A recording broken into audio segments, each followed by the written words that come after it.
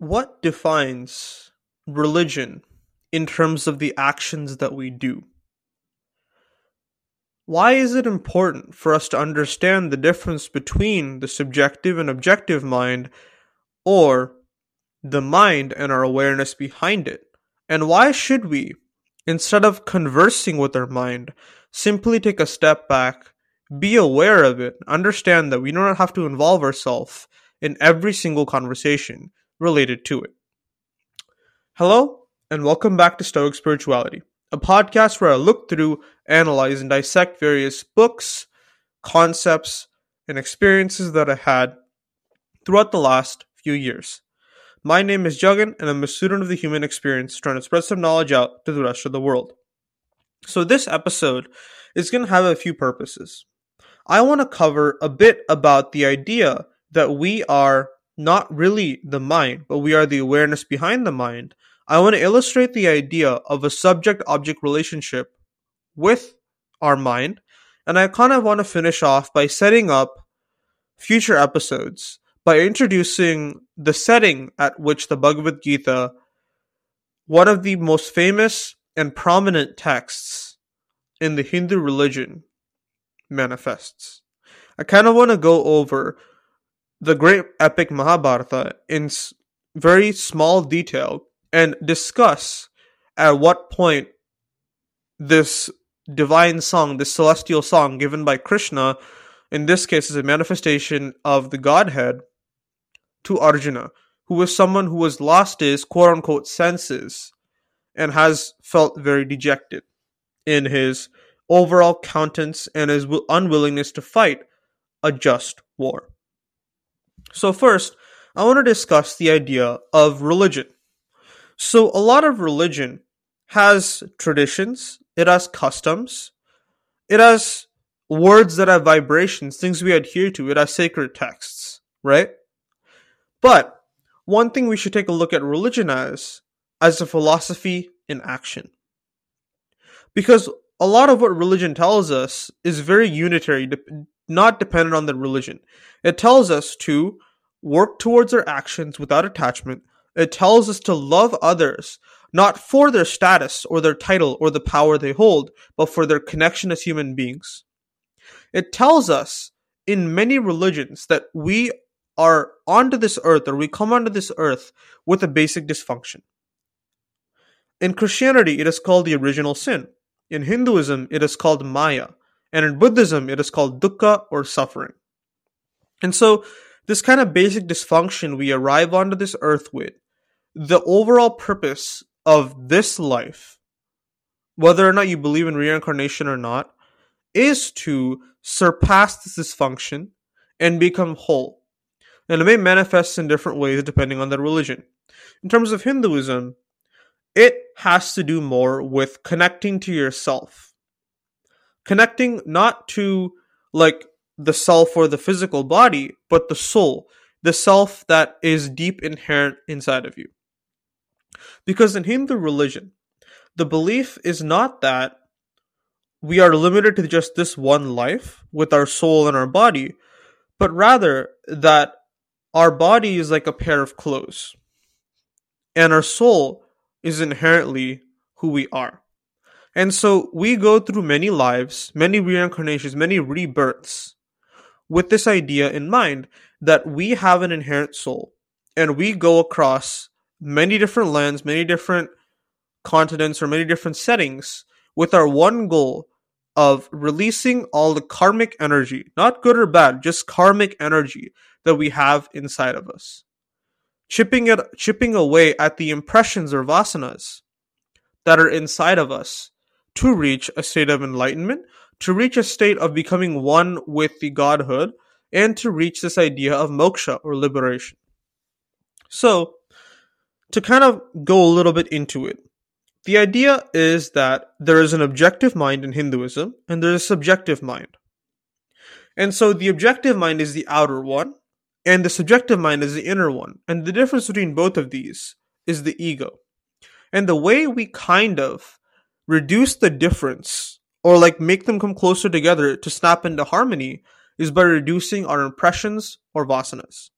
So Through our many senses, we take in a lot of information. We take in a lot of visual, auditory, olfactory, and many other stimuli that enter our mind.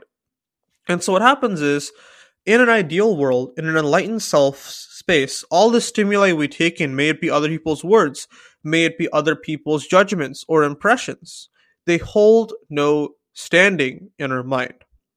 They are simply deflected off or they skate away. They cannot gain any purchase in our mind, causing us to spiral down a thought loop or causing us to make a judgment or fixate upon something, remind us of something, and cause us to make an impression. So, the Hinduistic term for this is vasanas. And how we volatilize the mind, reduce the distance between our objective and subjective mind, is by removing or reducing these vasanas. It requires a lot of mental changes, and it requires a lot of dedicated work to reach this point. But in order to become enlightened, this is a necessity.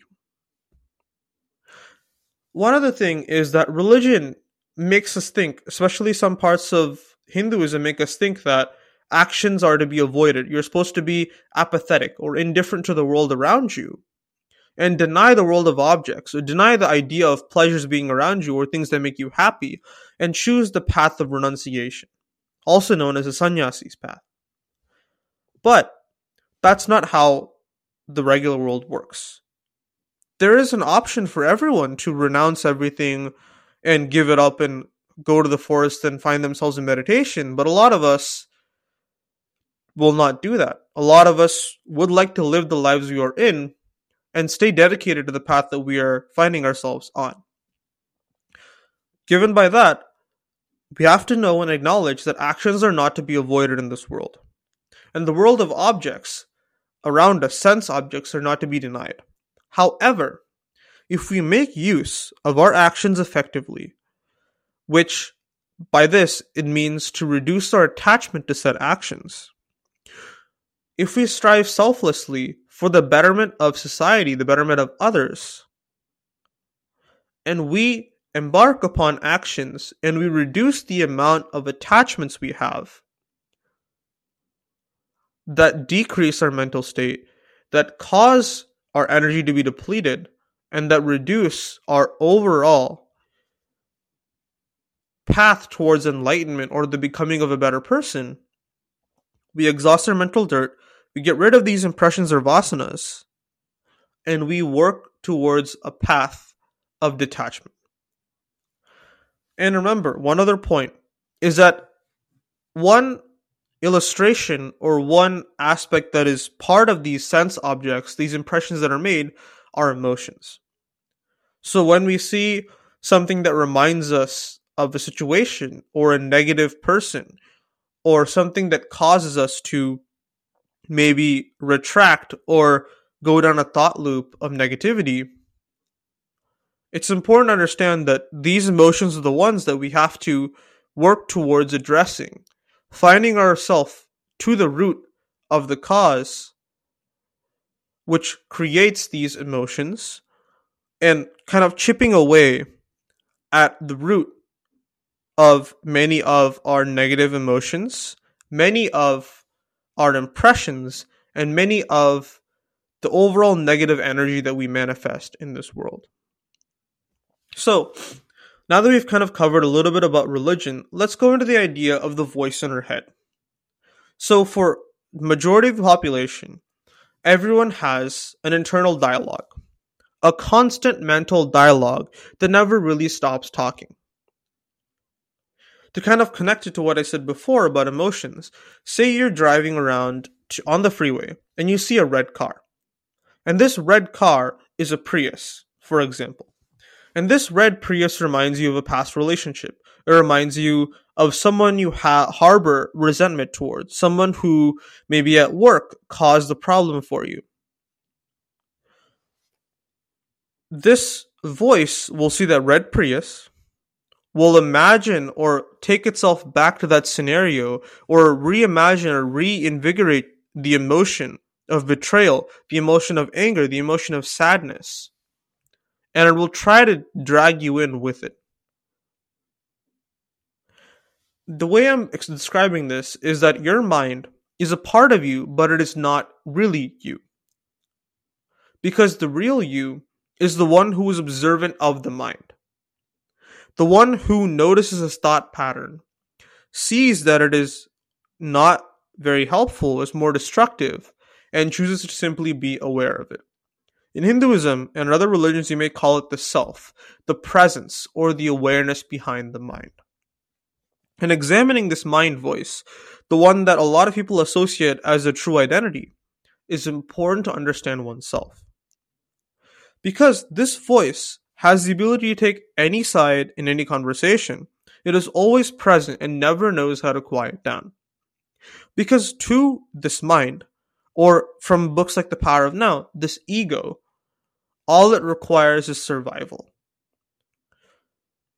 It needs a comfortable place to rest and think or sit and do nothing. But that's just an elusive fact.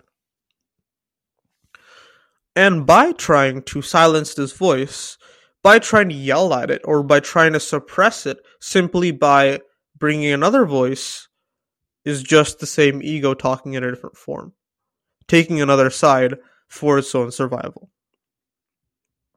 So the question that arises then is, how do you break free of this mind voice? How do you break free of this constant chatter that runs in your brain that never knows when to stop or how to stop? And that comes back from stepping back, rather. Freedom comes from stepping back and viewing the mind objectively. It doesn't come from getting subjectively mad at it or asking it to be quiet or requesting it to calm down the voices in your head, but it simply requires awareness.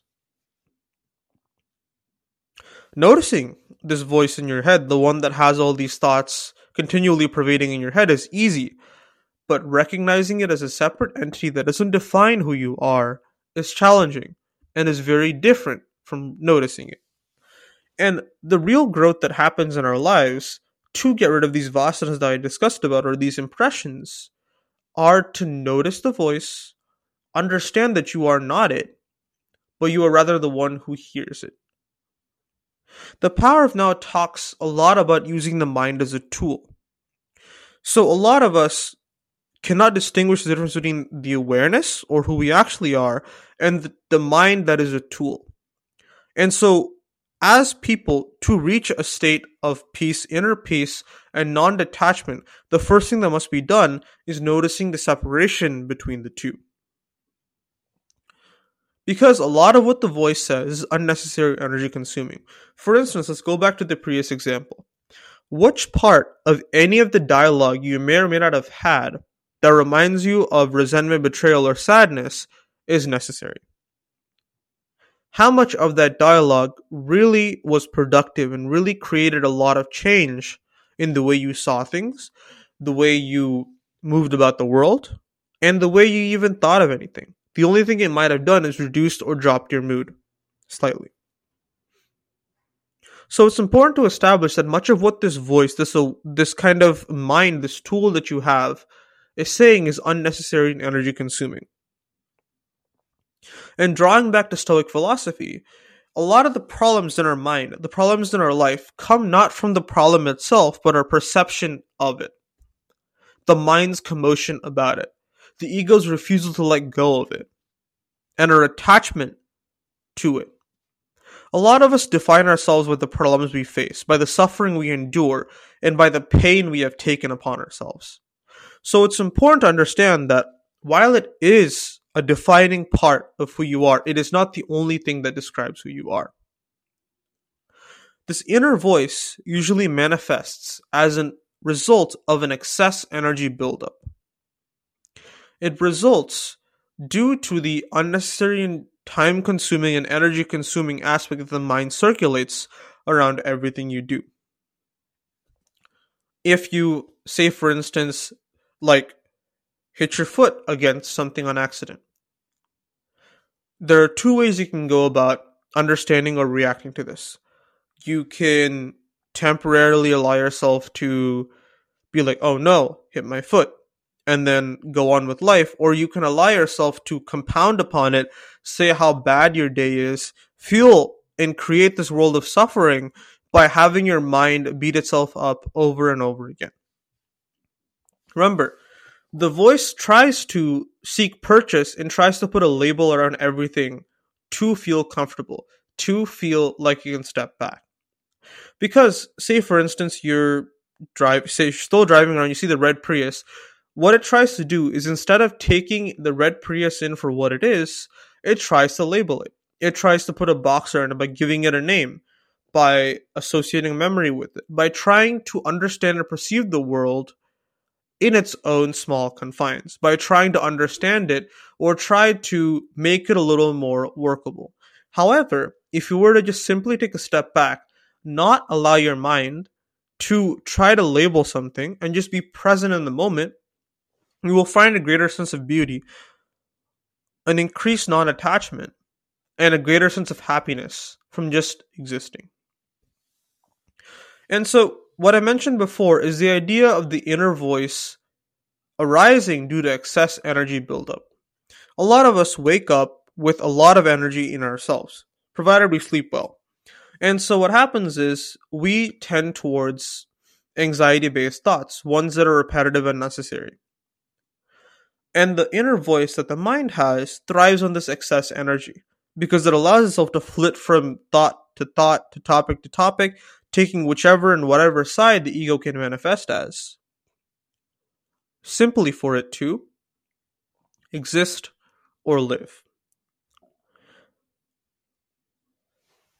So we kind of covered, as a summary, the idea of avoiding actions, repressing emotions, understanding the internal voice doesn't really define who we are, focusing on the awareness behind the mind, not the voice, using the mind as a tool and examining this tool to see what it says that is important, viable, and necessary, and what is unnecessary. Understanding that this ego, this mind, these kind of thoughts we have are not defining. Every single point or thought we have doesn't need to be judged or analyzed. It can simply exist, and as long as you don't give it purchase, it will disappear by itself. And remember, the real growth that happens in our life comes from discovering that we are the awareness behind the mind, not the mind.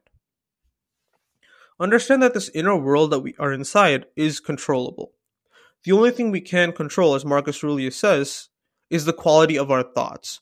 Or, if an event happens to us, the only thing we can control is our judgment or reaction to it. And if we simply allow ourselves to control our inner world, to control this yappering mind that does not know how to stop talking, we shape our own personal experience. We see the world in a more calmer, cooler light. And when we choose not to narrate every single little thing with the attempt of putting a label on it, we allow ourselves to be open and exposed to more of the beauty of life. Our mind has served as a protection mechanism. There's a lot in this world we cannot control. There's a lot in this world we do not know. So for a sake of comfort, a sake of happiness, or a sake of understanding, the mind tries to box in something that cannot be boxed in.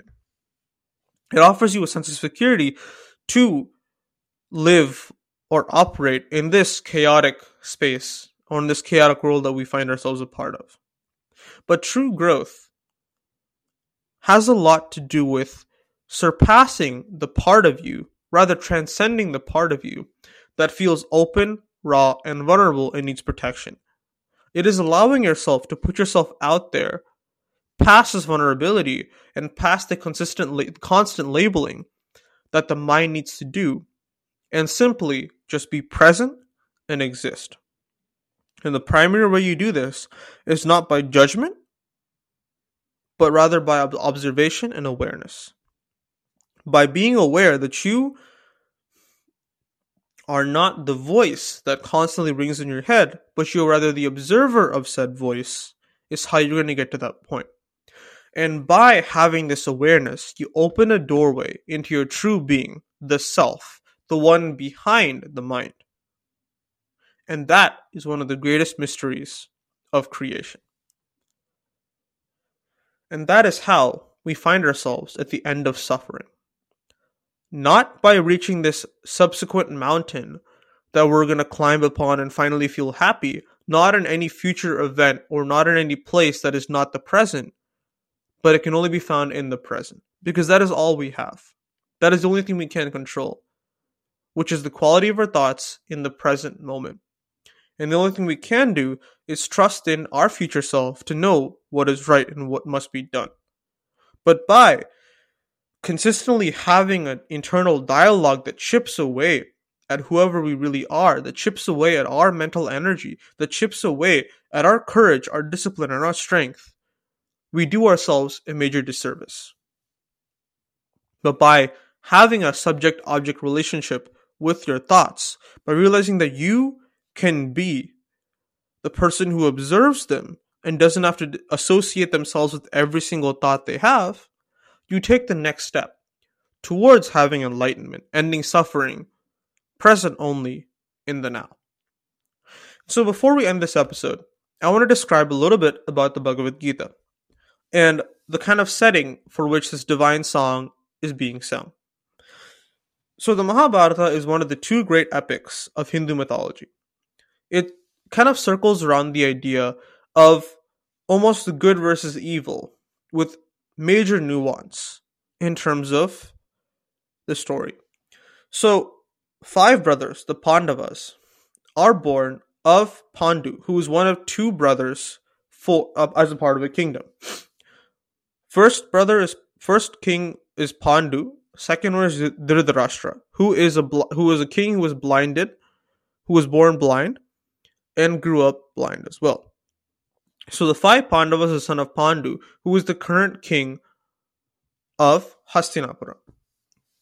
And so Pandu and Dhritarashtra kind of both rule in this kingdom.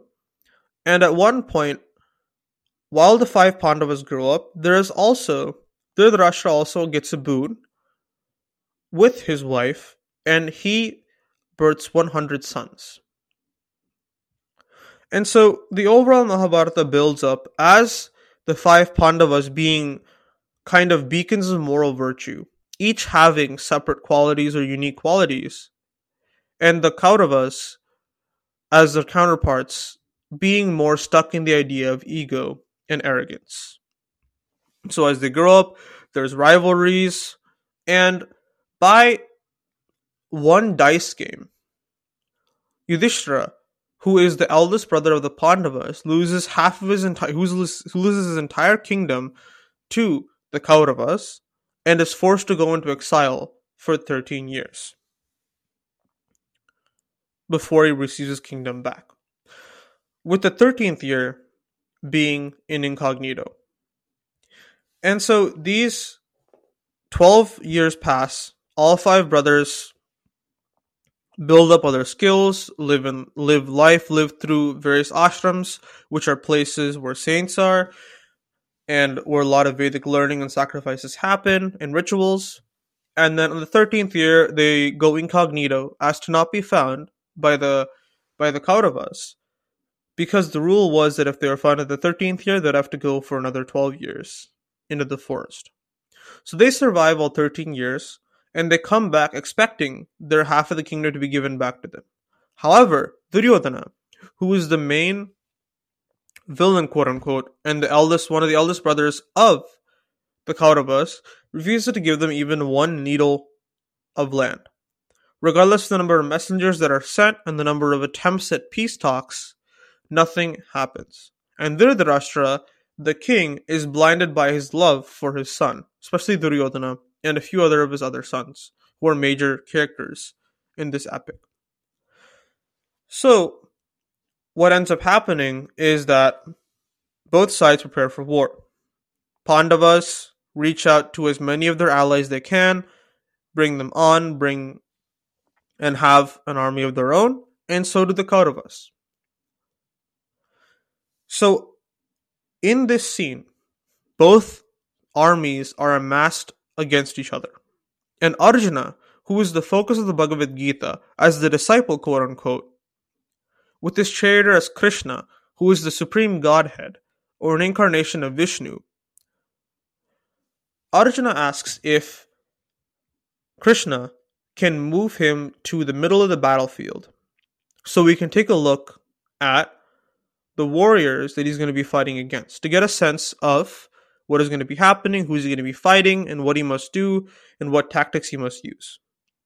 So obligingly, Krishna moves him to the middle of the battlefield, and what Arjuna sees on the other side are teachers, friends, people he grew up with, and people he was close to and has great respect for on the other side. And this obviously distresses him, because before, he may have thought that he was fighting for good for the sake of justice and morality, but by seeing all these people on the other side, he loses sense of what is real and what is not. He gets major anxiety tremors and wants to throw away his weapons and go and live back as an aesthetic to not have to endure the pain of killing all of his relatives, his family, his friends, and everyone he grew up with. And so this kind of sets the stage for the Bhagavad Gita.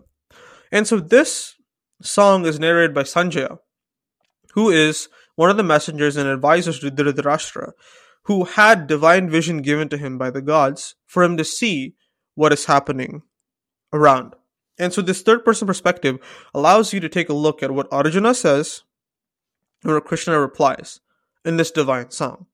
Because as soon as Arjuna loses and starts getting tremors, feels like his weapons are slipping from his grip, Krishna freezes time to give this incredible lesson that is used extensively today.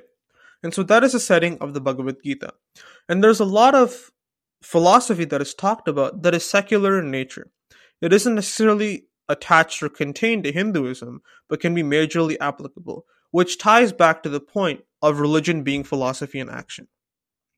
Religion doesn't necessarily have to be a set of customs or traditions that are followed through for the sake of following them. They can rather be a philosophy for us to view the world, to understand the world around us, and to live to the best of our abilities.